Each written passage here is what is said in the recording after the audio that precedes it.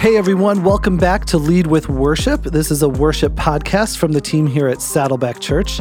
My name is John Cassetto and I am the worship pastor here at Saddleback. And here on the Lead with Worship podcast, you're going to hear from artists and creatives and even some guests as we talk about and uncover the heart and the purpose of worship. You know, throughout our time together, our prayer is that you would be encouraged, inspired, and even challenged in your own creative journey and your own worship leadership. You know, here at Saddleback, we hold our volunteers in such high regard. We believe that every member of our church is actually called to be a minister, every member a minister. And so whether you serve as a vocalist, a greeter, a painter, or you're on the parking team, you have a significant impact in the kingdom of God.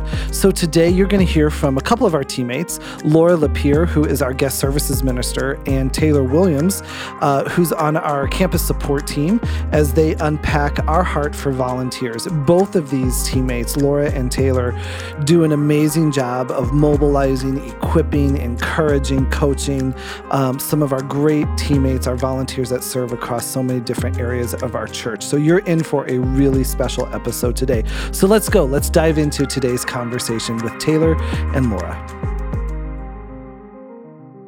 Well, hey everyone, welcome back to Lead with Worship. My name's Taylor and I'm one of the worship leaders here at Saddleback Church. And today I'm with my friend, Laura Lapierre. Laura, it's good to be with you today. Thanks for being on. Yes, great to be here with you, Taylor. Thanks so much for having me and super excited to have a conversation. Yes, I love it. I love it. Laura, for those of you who don't know, Laura is our guest services minister at the Lake Forest campus. And so something that's kind of unique to our broadcast campus is that everything from what we would call street to seat is part of the worship team at Saddleback Church. So everything like parking team and greeters and ushers and hospitality, all of that is part of our worship team here at Lake Forest. And Laura has the opportunity and is entrusted with pastoring those people and pouring into them and shepherding them. And so really excited to have her here with us today. And Laura, I know that we're going to talk about the value of volunteers and what that means for our church and what that means in the kingdom of God. But I really wanted to start and just take us back to maybe the first time you ever volunteered in the local church. And what was that like for you? Yeah. Oh man, I can take you way back. I remember when I was a kid, like elementary school age, my parents were part of a church plant. And I remember helping set up chairs in the gym and put them away every week. It was just a way that we could serve together as a family at a church plant. And so I remember my very first, we're talking like elementary school age. I remember setting up chairs and putting them away in a gym, at a church, meeting at a high school. So that was my first interaction. It was so sweet to have that be something we did as a family as well. Yeah. Wow. Mobile church with your family. That's no joke. There's a lot there that needs to happen. Yeah. I don't think I did much other than help with chairs, but I'd like that's a memory for me of growing up in a family that had a value of serving in the church. So that's something that for me, at least I can say from earliest memories, this is a value that I grew up in and cared about. Yeah. So did your family always serve in that capacity, or did that morph and change for you as you grew up and served in church? It changed. Obviously, we weren't always a part of the same church. We changed churches a couple times. Sure. So that church plant, man, I don't even remember because it was so long ago. We did that for a while, but I remember also seeing my dad always led Sunday school classes and my mom always served in different ways at the church. When I was in high school, I remember being in the student leadership. I helped lead a Bible study at my public high school. I helped lead the kind of Christian club, I guess, at my Christian high school. And so there's always been places my whole life, I can't think of a time I wasn't involved in serving. And then for me, I would say when I think about when I served the most and really started understanding the value of it, probably when I was in college, I went to State University, was really involved with the campus ministry. And out of that is really where my call to ministry came from. Wow. And then from there started my first job at the local church right after I graduated from college. So I think I had so much, when I look back, I see such a life of serving in the local church for, 10 or 15 years. Up until graduating from college and finally realizing, oh, wait, this is what I've been doing my whole life, is finding ways to serve and contribute. Oh, this is what God has made me for. So I'm going to pursue full-time ministry now. But it came from a place of over a decade of serving in different ways. Man, I love like the legacy of that, of how the seeds of that were even planted by your family at like the earliest age, you know? And so that's so cool to hear about how that's developed throughout your life and your call to ministry. And man, that's amazing, Laura. That's so awesome. So I'd love to know too, like what excites you about your current role and what you're doing now at Saddleback and what you get to be a part of? You know, it's so fun. I started this role specifically with our guest services team about 6 months ago. Prior to that, I was part of our connections team, helping out with small groups, baptism, membership class, things like that. And so it's been so fun for me to see things from this side of what it is to be a part of the weekend and to really think through, especially just thinking through the season we're in as a church. We're trying to rebuild back from this crazy global pandemic. And every church leader I've talked to, we're all asking the question of how do we rebuild, not to go back to what it was before, but to say, God, you're doing something new. What's the new thing that you're doing? And so to just be a part of the front lines of saying, what does it look like to create an environment that welcomes people back? This is a new season. I think we're going to see books written coming out of this season for decades to come of what did we learn and how did we adapt and what's the new thing that God is doing, both from the stage that your team is more involved in, but then from our perspective that we can just say, how do we create an environment that helps people feel welcome, that when they walk on our campus, when they drive on our campus, they have the sense of, okay, I can let my guard down. I can get to the worship center and I'm ready to receive what the Lord has for me here because I had such a great experience from finding a parking spot to being greeted with joy in people's faces as I walked up. Worship can start with being greeted with a smile and you realize, oh, I should be excited to be here. The people who are here are excited to be here because God is here. So okay, this is a safe place. I can let my guard down. I'm ready to receive what God has for me in that service. We give you a cup of coffee. We hand you a bulletin. It's simple things, but to think about how all those little touches before they even sit down, before they hear the first song, before they hear the first part of the sermon, their defenses can be up or their defenses can be down. And our team gets to help say, how can we help you lower your defenses to receive what God has for you once you get your seat. Gosh, that's so good, Laura. Like worship can just begin with a smile. And I love that you went there because I was actually going to take us there a little bit later, but just because you went there, how do you give that vision to your team and to your volunteers? Because I've watched you do this, not just for your volunteers, but for our entire worship staff and cast vision and lift people's eyes to beyond the task that's in front of them, or the simple task that's in front of them, into like what the Lord is actually doing. What does that look like for you to lift people's eyes to that vision? I think it starts with your own eyes have to be there first. And I don't say that because I think I do it perfectly. But, we talk about, one of the things we talk about with our team, we want our guests to have a great experience, which means we want our volunteers to have a great experience, because how we fill our volunteers' cups and what we fill their cups with is what they will pour out to the people that we're asking them to serve and minister to. And so I think so much of leadership is vision, to have a vision of lifting people's eyes to say, hey, don't just look at what you see on the surface. Don't just look at what you see on the outside of their circumstances, but pay attention to what God could be doing, because God is doing more than meets the eye. There's more than you see in any situation. And so I think our job as leaders is to look for the more and say, what could God be doing? How could God use this moment? Where could God be at work? And just point those things out and trust that God is going to be in those spaces. He's working always. He's always at work. He's always doing something new. And I think one of the best things you can do as a leader is point people to the more, lift their eyes out of the mundane of, oh, I had a long week at work and I'm tired and bills and kids and, health and all those things. Those things are heavy and I get that.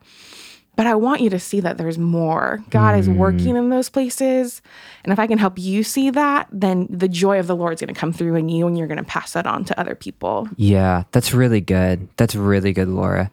What do you think, how does that look like on a weekend? Do you guys like circle up? Are you emailing devos throughout the week? Like, what does that kind of look like for you in your direct contact with the volunteers that are entrusted to you? Yeah, that's a really great question. And we're still working on developing some of those places, of course.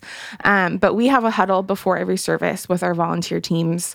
And that's just a place for us. We keep it brief. We know that they're going to get a sermon later that day. So I'm not there to give them a sermon, because you're at church, you're going to get a sermon later. Yeah. So I really think of that time as, hey, I've got 5 to 10 minutes to let you know anything you need to know, but also to help you get your heart in the right place, so that when we pray and we give our assignments and you go out to serve coffee or serve at the Connection Center or help at parking or one of those places, that you go out with your eyes on the Lord, ready for how he can use you, with your eyes looking for who's the one person that God's going to highlight for me. And the Holy Spirit's going to tap me on the shoulder and say, that person is why you're here today, to make a difference in their life. And so I think it's just those moments beforehand, I think, are so huge. For us too, it's a lot of getting the right people in the right places. We have an amazing leadership team of volunteers. So within guest services, we have 8 different teams that we have, and each of the leaders of those teams are just the most phenomenal people. And so knowing that my direct contact is more so with them. Sure. I know all of their names. I have all their numbers in my phone. I don't know the names of all of our ushers, if I'm honest. I wish I did. I'm getting there. But I don't know the names of all. You're 6 months in. We'll give you some grace. A little bit of time. Okay. There's like 200 names to learn. But it's knowing that we have the right people in place too. So I know that it goes from, Ramel, who leads all of our campus experience team, to me working with Kristen, who also works with me on leading these teams, and Jacob, who's also part of our team. All of us have the same heart and the same vision of what we want to see. And then from there, it's we have about 30 volunteer leaders who lead these 8 teams with us. And so we are intentional in how we pour into them, because we know it goes from them to their teams. Yes. So my line of communication in terms of like weekly communication or communication out, I go more directly to the leaders of the teams. And I know and I trust that they are then passing on and caring for their teams. Yeah. So I think, it's just being realistic. I can't directly care for 200 people. That's just silly to think of. But if there's 30 people and I can make sure that I know them, I know what's going on in their life, I'm praying for them, then that care will then trickle down to their teams. And so I think it's just thinking through different levels of care and communication. I'm a high communication person. I think it's almost impossible to over communicate. I mean, you can. You can over communicate. Sure. But I think it's hard to over communicate, especially when there's so many moving pieces on any given weekend. And so I'm a fan of always be communicating. Here's what you need to know. You might not need to know this, but I'm going to tell you anyway, just in case, because people like to be in the know. Yeah. That's really good, Laura. I think that, man, there's so much in that. Like, I'd love to unpack. And I like how you pointed out taking that just little 10-minute window, before the service, before you jumping to serving, because I know that I've been a part of places before where you kind of just roll into it. You kind of just roll into serving, kind of just roll into the morning, but intentionally taking that time is just so, so important. And lifting people's eyes beyond like what they see in front of them. I know for me, like when I was leading worship, like at our San Diego campus and different places, it's like for our tech guys, like telling them like, hey, you're not just, it was a mobile place, kind of like you started in an elementary school. You're not just setting up chairs, or you're not just throwing a sound system together and making sure all the wires are there and that sounds on, but you're actually making a way for the gospel to be proclaimed. You're not just learning a vocal part on the weekend, but you're declaring the word of the Lord over people. And guess what? That never returns void, but always accomplishes its purposes. And pointing people to scripture, pointing people back to those things that you pointed out, I think are really, really significant. So I love that. I want to ask you too, in the way to your vision drips down from the top down, from you to your leaders and then to the people that are under them, is just so, so great, Laura. I think for you with volunteers, like thinking about a volunteer specifically and what you and I came from volunteering in the local church, like what excites you specifically about volunteers? And maybe what's something that's challenging specifically with the way you lead and pastor volunteers? That's a great question. I think the first thing I think of, I walk away every weekend and I always have a conversation with volunteer where I walk away and I think I'm not worthy. I'm not worthy to lead these godly men and women that show up and give of their time selflessly every week. And that's such a check for me because I know people who show up and they're giving not just on weekends, but they're serving in other places throughout the week. I mean, I could go through lists of volunteers in my head and I think, my goodness, these are the saints that not many people know their names. But I walk away, and this is probably one of my favorite parts of my role and working with volunteers, is I'm humbled every week that these people show up and say yes to being used by God. It's a check for me every weekend to realize these people show up to serve. These people show up to be used, and I get to steward their gifts and in how I point them and how I direct them. And that's so humbling and so incredible to get to see that, to see God use people, to see God be transformed as they serve, to walk away every weekend thinking, I'm not worthy. The Bible talks about like Hebrews 11, like the hall of faith and men of whom the world is not worthy, women of whom the world is not worthy. We have volunteers like that serve every week. And I think I'm not worthy to be around these people. They show up every weekend. We have some people who serve every service, all 4 services every weekend. And I think I'm not worthy. I'm not worthy of the sacrifices you're making, but God's worthy. And I'm grateful that I get to see and be a part of how God's using you. So I think that's what I love the most about volunteers is I'm just amazed. I'm amazed by them. I walk away every weekend with my spirits lifted because I'm so encouraged by their faith and how I see them living out their faith and their selflessness. On the difficult side. Yeah. I think one of the things, and I won't say this is a difficult side, I think this is just a part of the whole package, is sometimes you have a volunteer where they're not in a good fit and they're in a place where they're not thriving, and you have a place where they're not growing, or for whatever reason, the role or the team they're a part of, it just doesn't bring out the best in them. It triggers them or it brings out some of the worst in them sometimes. And I think our role is to make sure people are in the right place, because I think if people are in the right place with the right heart, there's not going to be there'll be problems. There are people. Yeah. But I think it's getting ahead of those moments and being able to say to a volunteer, hey, I love you. I love that you're showing up to serve, but is this the right fit for you? What I want for you, and what I've always made a promise to every single one of my volunteers, is what I want for you is that you're serving in a place that you thrive. And if it's not this ministry, that's okay. I'm here to help you thrive. I'd love for you to be a part of what God is doing through our team. But if there's another team that's a better fit for you, can I make that introduction for you? Can I hand you off and make sure you stay connected?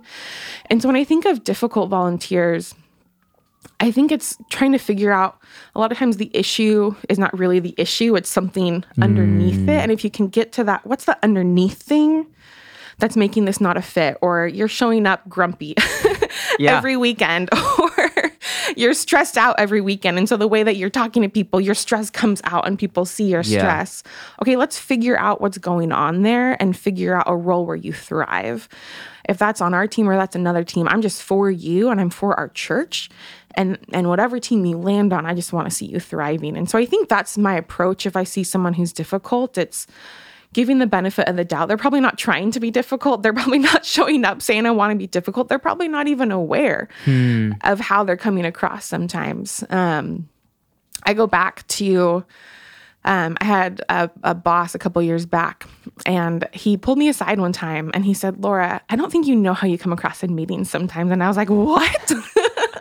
Oh no, what are you going to say? But I look back at that moment and he just gave me feedback. And what was so helpful is that feedback was very specific. He said, Laura, when you do this specific thing in a meeting, I know you don't mean it this way, but it comes across like this. And I was like, it was like this light bulb moment for me. Wow. And I've completely changed my behavior in some meetings and how I show up because someone had the courage and the kindness to give me feedback and say, you probably aren't aware of it, but this is how you're coming off. And it was specific. It wasn't just like, hey, you kind of come across this way sometimes, but it was, in that meeting we just had, you did this and here's how it came across. And I don't think you noticed that. And I was like, oh my gosh, my mind is blown. Right. And I think a lot of people think, oh, I don't want to tell people and I don't want to hurt people's feelings. But that was one of the kindest things someone has ever done, is to give me that honest feedback. And I think it's the same with our volunteers. They might not know, hey, when you give people coffee, but you don't smile or, you go to fill something up, but you kind of feel frustrated that someone's in your way while you're trying to refill the creamer. That's not the experience we want them to have. Let's talk about that. You might not realize you're coming across that way. You're not coming across hospitable. You're not coming across kind. You're not coming across like you're glad that they're there. You seem frustrated that they're there and getting in your way. Let's talk about that. But I think the specificity is helpful and the courage to have those conversations is helpful. And I think that gets ahead of a lot of the difficulty of volunteers. That's really helpful, Laura. That's really helpful. The specificity of what is going on in that moment and how things are coming across, and also too of how things can be improved or how they could serve in a better way. How do you approach a conversation like that? Like, if someone maybe they aren't a good fit, or maybe they aren't executing things in the way that you would hope, maybe it's coming across in a way that isn't great, and they're bumping someone in the coffee line or whatever. How do you specifically approach those conversations? I think everything has to be done relationally and with care. I think too, what I never want a volunteer to feel is that I just care about what they do for me. And I think that's why this has to come from a place of, I care about you, I care about what's best for you. So sometimes it's just not even getting to the behavior I saw or the issue I saw, but it's starting with, hey, how are you? Tell me about your week, what's going on?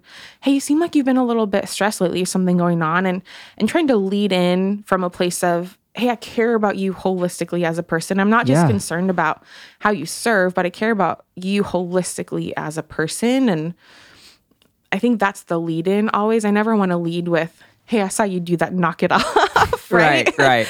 That's probably not the way to go, because again, we're emulating the kind of hospitality we want them to pass on to our guests. And so I think always coming from a place of, how are you? Are you stressed? Like, what's going on? Trying to, again, starting with, here's the presenting issue. And this is, I'm not saying this because it's happened, but let's just say I see a volunteer like push someone out of the side because they're trying to refill the creamer or whatever. I mean, that hasn't happened, but let's just say that's the example. Sure.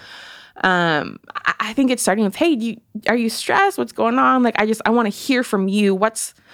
I saw this presenting behavior of, you seemed impatient, you seemed stressed, you seemed to put the task before the person you're serving. But let's try and not start there. Let's start with, are you stressed? Are you frustrated? Hey, how has this been serving here for you? Do you feel like this is a serving opportunity that you look forward to, that fills you up? Or do you feel like it's stressful for you to serve in this place? And I think if you open things up that way, sometimes they tend to come to the right conclusion on their own. Oh, yeah, this is actually, I'm really stressed when I show up to serve. I'm really busy. I'm running late. I'm trying to get here on time. There's not joy for me in serving here. Okay. Well, I don't want you to serve out of obligation. Yeah. So let's talk about that. Do you think this is a place you still find joy in serving, or can I help you find a better place to serve? And so I think that approach is caring for people. It's honoring for individuals. It's not, I need you to keep serving no matter what. And it's like the mafia, like you can't get out. Yes. Yeah. I don't want volunteers to feel like they serve in the mafia. And, once you join, you can't get out. No, we'll be okay. Like, we'll be okay if you need to move on to another serving opportunity. I never want you serving out of obligation or stress or duty. I want you serving because you're excited to be a part of what God is doing on this team. That's really good, Laura. I think that not serving out of obligation and making sure that people are in the right places, like in the right fit. It reminds me of like the church I grew up in. It felt a little bit that way. So much love for this church, and they've grown so much too since I grew up there. But if you serve somewhere, it was kind of like, I think I'm stuck here forever, Right. Pastor Rick like jokes at conferences that like, if someone, has been a junior high boys small group leader and she's been there for 50 years and she wants to move on from that, people shouldn't be mad at her, but she should be enshrined, like she did so great, and served people for so long. But even too, if it's not a good fit, you always want to be having those conversations of like, is this still like where God wants you and wants you to be? I know specifically for like our platform teams and our worship teams at Saddleback, something practical that we do is we do yearly like commitments. So we'll have like a team night, where volunteers and food are there like in the fall. and we just say, hey, these are kind of the things that like we're saying yes to again this year. This is, and there's might be some practical things of like serving and like how often that looks or what that looks like. And there also might be some vision things that they're agreeing to as well. And that what that does for us is that just invites the opportunity to revisit the conversation again. Because for some people too, it might not even be a good season. They might say, hey, my heart is still for this team, for this particular area of ministry, but I might have just had a baby or I just got a new job or I'm in some sort of transition. It's just not a good season right now, but I'd love to revisit that next year. It just opens up those kinds of conversations. And even for ones of, I don't know if like the guest services team is necessarily like my gifting and my passion, but I really love kids and I really want to explore like what that looks like. So it's a great space to invite that kind of conversation. And so I really love that you went there, Laura. Yeah. I know at Saddleback we have this value where we say every member is a minister, and as staff, we're just the administrators. So could you unpack that for us? Like, what does that look like? What does that mean to you? And what does that look like in the life of our church? That's a great question. And that's such a core value we have. Every member is a minister. And I think that's one of the most powerful things that has made Saddleback the church it is we tapped into this idea that it's not the staff's job to get stuff done. It's our job to empower all of God's people to be a part of what God is doing. And I think it's so beautiful that we start recognizing everyone has different gifts that they bring to the table. I think about it as the coach of a team. And so I grew up playing sports. And so for me, I think of team and then I think of coach. And the value of a team is that you have a lot of different people with sometimes different skills, different strengths, playing different positions. And the job of the coach is to keep that team working together towards the same goal. And so I think every member as a minister acknowledges that everyone has something they bring to the table. Everyone has a contribution to make. In our membership class, we talk about this a lot. We say the difference between being an attender of Saddleback Church and a member of Saddleback Church is you move from being a consumer to a contributor. And so I think it's helping people make that move to say, hey, if you're a member of Saddleback Church, you have a ministry. God has given you a ministry of a way that you can bring the light of Jesus and push back the darkness in the world. And I want to help you find that. I want to help you find your contribution because you're not just here to consume. A membership of a church is not a gym membership where you're there to just show up and use what you want to use and leave. It's not a Costco membership where you're there to get great prices. A lot of memberships are about who you are as a consumer. You have a membership to a gym because you like working out. You have a membership at Costco because you're like me and you have a kid and you go through boxes of diapers, right? So a lot of times your membership from a worldly perspective is about who you are as a consumer. And we have to flip that at the church and say your membership at a church is about who you are as a contributor. And I so believe to the core of my being, because this was your experience growing up, this was my experience growing up, when you find how God wired you to serve, when you find why God put you here on this earth, that you have a difference you can make, that you are great at helping people feel welcome. You're great at leading people in worship. You have a gift of music and you can use that to lead people closer to the Lord. You have a gift of hospitality. All those things, you come alive when you find those things. Yes. And so I think that's what I think about our role is to help them be the best they can. But also if I could go back to that kind of sport, like team and coach analogy. So I played soccer growing up. And so a goal is scored. And obviously you celebrate the person who scored the goal. But that person who scored the goal, well, they needed the person who passed them the ball. And they needed the defender who won the ball from the other team and got the ball up the field. And they needed the other person who ran a route that distracted the defense. And, there's so many moving parts on any given team. But it's not just the person who scored the goal that did it. It was the whole team working together to set up the person who scored the goal. And so acknowledging everyone has a role to play. And then the job of the coach is to get the right people in the right position so that their best skill set shines and works together. So the team works together towards a common goal.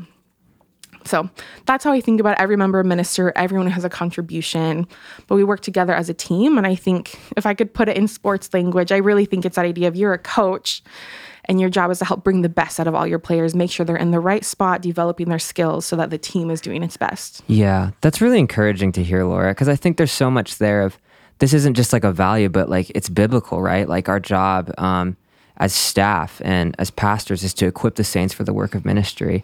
And so maybe for the volunteer who's listening to this, I think just for them to know that you're not doing second-rate ministry, but you are doing the ministry of Christ. Like when you're living in this, the same Holy Spirit that resides in your pastor, your leader, resides in you as well. Yeah. So I guess what would you say to the volunteer on the other side of this, other side of this, Laura? Like maybe they have like a tough leader where they're trying to figure, but maybe they're not quite leaning into vision, or maybe they're struggling with that relationship. What would be your encouragement for someone who might be in that particular position? I think it's going back to one, giving the benefit of the doubt. A lot of times, again, the issue is not the issue. You're frustrated with the leader, but a lot of times they don't realize how they're coming across, or they don't realize how other people experience their leadership. And that's one of the hardest lessons to learn, is you often don't know how other people are experiencing you unless you ask for that feedback.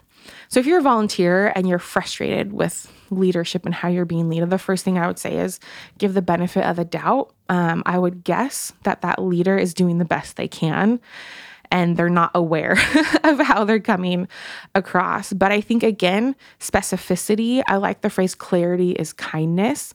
I think specificity is kindness. General accusations of, I just don't like how you lead and I'm really frustrated. But if you can be specific, hey, when you text me at 8 a.m. saying, I had someone call out and I need you to be here at 9 a.m. and there's pressure and there's guilt. Yeah. Right? Not that anyone on Saddleback has ever done that, I'm sure. And if you show up and you serve, that's great, but maybe follow up with, hey, I just want to let you know I wasn't scheduled to be on, and I was looking forward to time with family. And this last minute hectic, what feels like a lack of poor planning is just really hard for me. And I think, again, just made up scenario, but the specificity of what's the moment, because to just say I'm frustrated with their leadership doesn't really help. But if you can figure out what is it that frustrates me, what is it that they specifically do that I struggle with the most, and then find a specific instance when that happens. I don't like the last minute kind of unscheduled. And sometimes that's life, and they're doing the best they can and they're just trying to get service done. But try and figure out what's a specific thing this leader does that frustrates me. Not just, I don't like them or whatever. Right. Specifically, what do they do that frustrates me the most? And then the next time it happens, just gently pull them aside. Hey, I don't know if you're aware of this or not, but when you did this specific thing, here's how it affects me. Here's how here's what it feels like on the other side, and it doesn't feel good. And I just want to give you that feedback because I want you to know this was hard for me. And I think that approach as a leader, I would say, thank you. Thank you for telling me that. I didn't know that's how you felt. I didn't know that's how it came across. So again, give the benefit of the doubt that they're not doing it on purpose. They would want that feedback. If I was doing something that frustrated a volunteer, I would want to know about it. So they probably want to know. And the more specific you can be, I think the kinder it is to them, because it helps them actually not just say this person attacked me and said I'm a horrible leader, but they gave me something specific I could change. And if we were given something specific, we can change it. So I think that's what I would say if you're frustrated with a leader. Be specific, be kind, and give them that feedback. Have the courage to say, hey, this is how you're coming across. Gosh, that's so helpful, Laura. I think clarity is kindness. Like that just resonates in my mind so much. And there's so much courage I think that takes too, no matter what side it is, whether it's like a volunteer struggling with a relationship with a leader or vice versa. But yeah, I think I would add too, on top of that, just being prayerful too about those conversations too. Because for kindness and all of that to lead the way, and just for the Holy Spirit to lead the way in those things, man, it might feel, although it might feel easier, to keep those things inside and keep those things in the dark, but to put those things into the light and have those conversations. God is in the light. He's in those things. And so to bring those things forward, gosh, so important, Laura. That's really good. That's really good. I think as we wrap up our time together, what would be your parting, if you had one parting word of encouragement for someone out there who's leading volunteers, and then maybe a volunteer who's just with their family and getting ready for another week of serving, what would be your parting word of encouragement for them? Yeah, I think of the story of Mary and Martha, and the reason I think of it is I think sometimes Martha gets a bad rap. We're talking about serving and volunteering, and I feel like that's the go-to example so much is Mary and Martha. And I resonate with Martha every time I hear a sermon. I'm like, don't be so harsh on her, because that's me. That's me. Yeah. But I think, if you read the story of Mary and Martha, Martha wasn't wrong in serving. She had Jesus at her house. She wanted to honor him. She wanted to prepare a feast for him. What a great honor. If Jesus came to my house, you bet I would pull out all the stops trying to make a great meal for him. And what Martha did wrong, and it says this, it's in Luke 10:40, it said she was distracted with much serving. So the serving wasn't the problem. It was that she let serving distract her from just being with Jesus. And so then when she goes to Jesus and she's like, well, Mary's just sitting here doing nothing. Tell her to help me. Jesus says, well, Mary knows that being with me is important, so I'm not going to take that away from her. And so I think when I look at that story, one, let's not be so harsh on Martha, because the serving wasn't the problem. It was that she let the serving distract her from the importance of being with Jesus. And so I think what is so easy to do is sometimes we get wrapped up in our serving and we divorce our serving from our communion with Christ. And so I think my encouragement to anyone who is serving is to always step back and ask, am I serving from a place of communion with Christ? Am I trying to do too much for him, so much so that I'm neglecting my relationship with him? Am I trying to impress God with how much I can do for him? Or am I enjoying the privilege of being used by him and being with him in what I do? So I think about it and I was like, what would I have done if I was Martha? Right? And I say this because I've done this before. You look at Jesus and you look at, most of the time, Jesus is like, here's some fish, here's some bread, right? Like, he's a pretty simple guy. Most of the meals you see Jesus eating are pretty simple meals. There's fish and there's bread, right? So I don't think Jesus is someone who needed to be impressed with this huge feast. He probably would have been happy if Martha just said, I'm so glad to see you. Let me go, throw some fish on the grill and put some bread in the oven and come hang out with you while the food's cooking. And I think sometimes we try and do too much. And so to the person who says, and I say this because I wrestle with this is actually so good for me to think about, because I'm an overachiever. Like my nature is overachiever and I'm constantly fighting that. And I think what I have to ask myself sometimes, if I get to that place where I'm so stressed with how much I have to do that I feel like I don't have time to be with God, I don't have time to pray, I'm so busy doing that I don't have time to pray, I need to ask myself, have I put too much on my plate?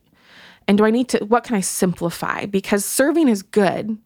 And this is where I say Martha gets a bad rap. Serving is good. I want to be so clear about that. Your contribution to the kingdom of God is so valuable.